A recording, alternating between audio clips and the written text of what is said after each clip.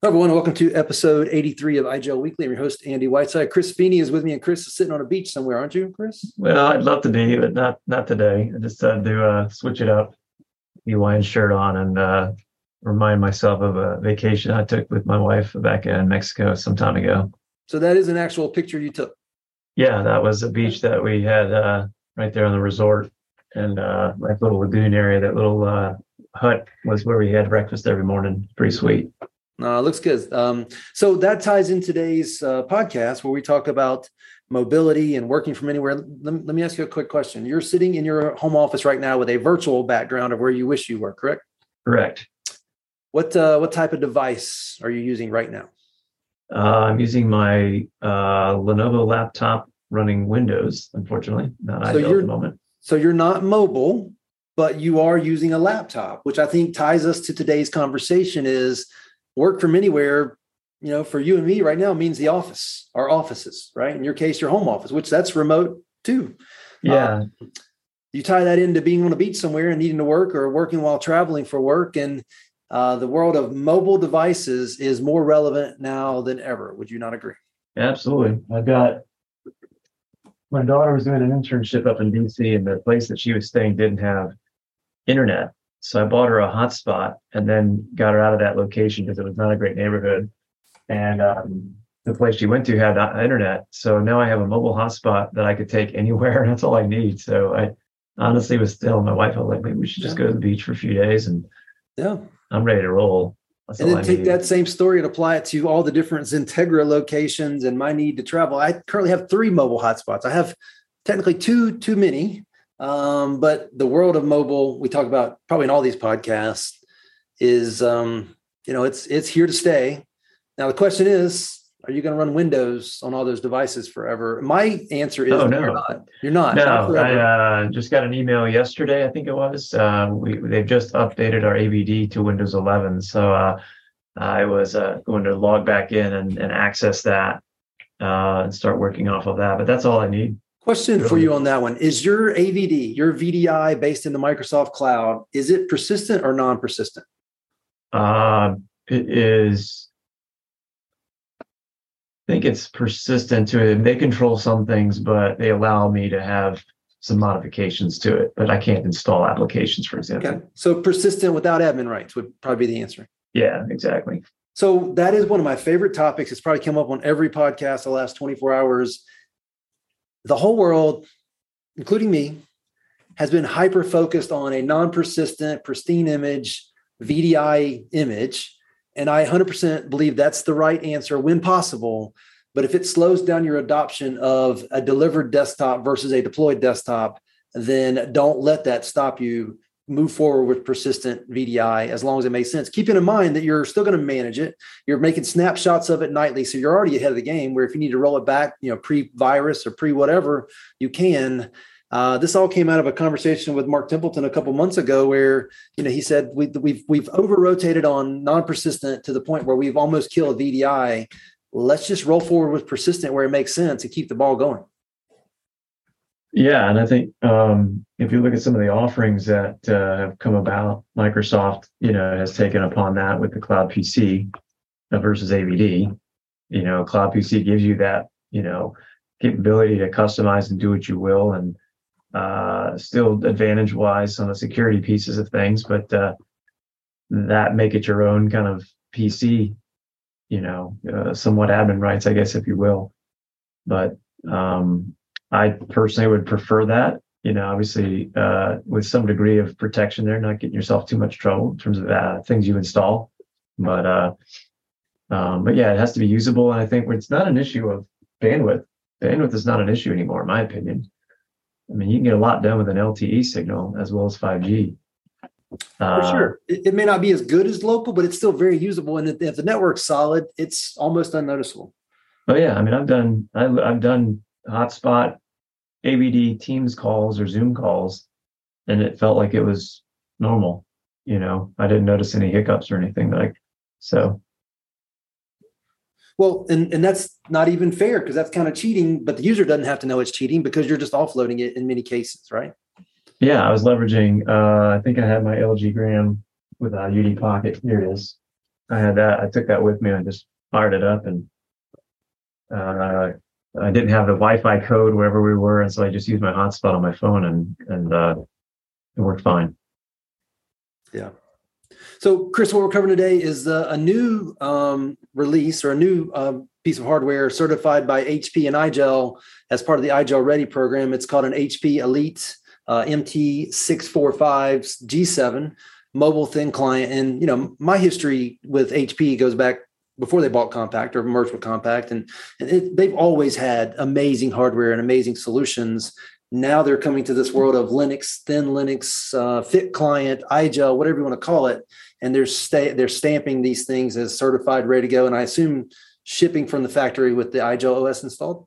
I believe this one is. And looking at the specs on this is, I mean, true mobility. I mean, you underline that word mobile, highlight it, bold it, whatever, because it has LTE option in there, cellular, you know, and you know, along with obviously, you know, standard Wi-Fi and whatever, but having that true mobility, you take that thing anywhere. And their hardware, as you know, it's Apple has a design focus, and HP, I think, does. They make really nice looking devices. So tell me about this one. Give me the specs. Like, what do you know about it? Well, I know it's got some, I guess, display perspective, 14-inch. So it's a wide display, which I think I've been playing around with one that's a little bit smaller. I think my LG Gram is very similar in that wide display, and I think that's much more usable. And it's lightweight. It has, from a technical perspective, it's got plenty of horsepower built into it. Looking at the spec sheet here, I think it has a minimum of 16 gigs of RAM to start, which is a very nice, beefy, in terms of RAM. So pause there. I love what you just said, but I want to challenge you on it because I want to hear your answer. Why do I need 16 gigs of RAM in I'm using quotes here, thin client or a thinner client or a smarter client or a cloud client? Technically you don't, but it doesn't hurt when you have that extra horsepower, especially if you're going to be doing any kind of offloading, which is really the norm, which is what you should be. Yeah. But it'll be, I mean, on a lighter weight OS, the performance and the speed, at the end of the day, end user adoption, functionality, and if you're going to have a virtual session as if it was locally installed kind of experience, this having 16 gigs of RAM to help you with that doesn't hurt. Well, I have three things for you to consider. One is offloading, which you already covered for like unified communications. Two is, what if I don't need a Citrix, a VMware, or a Microsoft in the middle, and I'm just using the Chromium browser? That memory is going to come in really handy, right? Oh, yeah. You've got situations now where they just need a browser and, office.com or whatever, and then, or maybe some SaaS apps. But that's it. I mean, that horsepower is going to be plenty. And then you throw in the chipset. We haven't talked about the processors on there. That also is a nice feature of this particular model, the AMD Ryzen chipset. So go ahead and throw the processor into the mix. So you got all this, you got a processor that's got decent power. You've got more memory than you had historically on any laptop in your life. And here's the last thing I'll throw into that mix between the processor and the memory, because these are pretty much standard things that are, developed these days and manufactured. It's not going to cost that much because that's pretty much entry level stuff by 2023 standards. Yeah. So if you want to geek out for a minute, available processors, they've got an AMD Ryzen 5 with the Radeon graphics chipset, which is a 2.3 gigahertz base clock, and it goes up to 4.3 gigahertz max boost. That's pretty darn good. Yeah. That's really good. 16 megabyte layer 3 cache, 6 cores, 12 threads. That's one option. That's the highest option. And then they've got the second option, which is the AMD Ryzen 3, which has a similar base clock and boost speed. And instead of 16 megabyte, 8 megabytes layer 3 cache, 4 cores, 8 threads still. So two different options there on the processor speed, but a beefy enough mobile thin client that will get the job done and then some. Yeah. Now we've got IGEL on it, which is a read-only Ubuntu derivative Linux OS. So if we go down to the third paragraph here, Now we've been talking about performance. Now they're talking about security. Watch Yeah. So the TPM chip, right? For the I mean, really the IGEL, zero trust sort of architecture, if you will, from, the time, the UEFI boot, having a secure OS that's signed, and then you work your way all the way through, bringing up the kernel and then layering in, the security on the device and secure boot, all of that. So that's a very heavily security focused solution to be very impenetrable, if you will, risk averse, if just making sure that you can trust that device when it's out there in the wild, especially if you're out there on untrusted networks at places like Starbucks or wherever it might be, right? Throw in like I said, I mean, it's pretty robust. I mean, just if you look at it.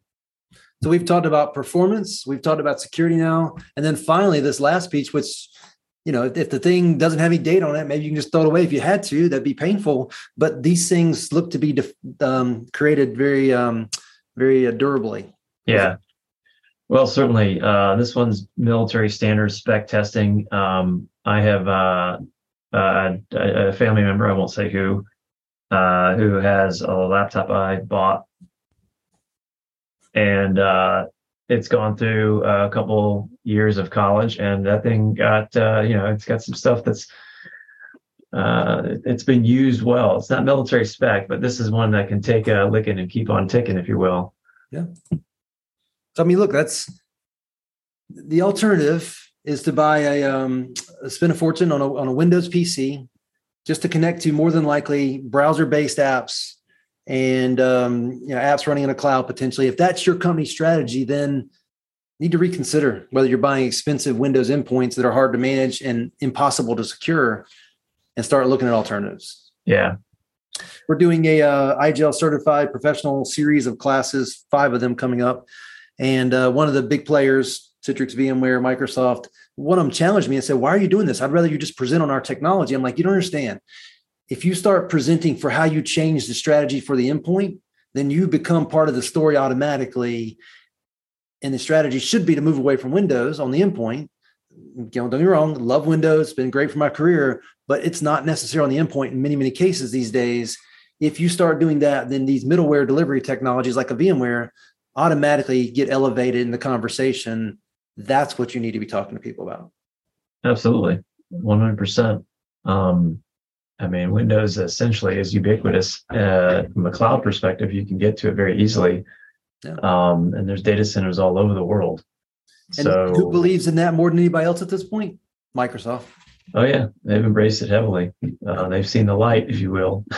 Yeah. They know that's the future, and they know buying expensive, unsecurable devices and sticking them out on the edge is not going to be the answer. Yeah.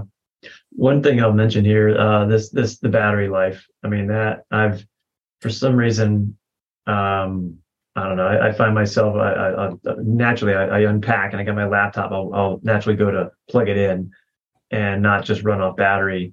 These devices are designed, I mean, especially with IGEL running on them, we don't tax that machine very much at all. And so that battery life will get you easily 12 hours, probably more.